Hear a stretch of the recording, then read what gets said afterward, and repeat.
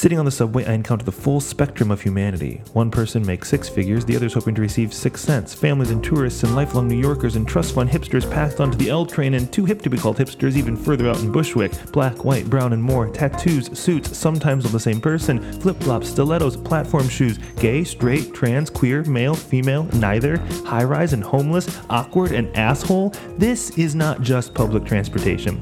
This is a glimpse of humanity. Because the only way to be fully human is to rub shoulders with the full spectrum of humanity. And the only way I can uncover my full creativity is if I am fully human. I don't call this my commute home. I call this a snapshot of what it means to be human. I call this an incubator for my creativity.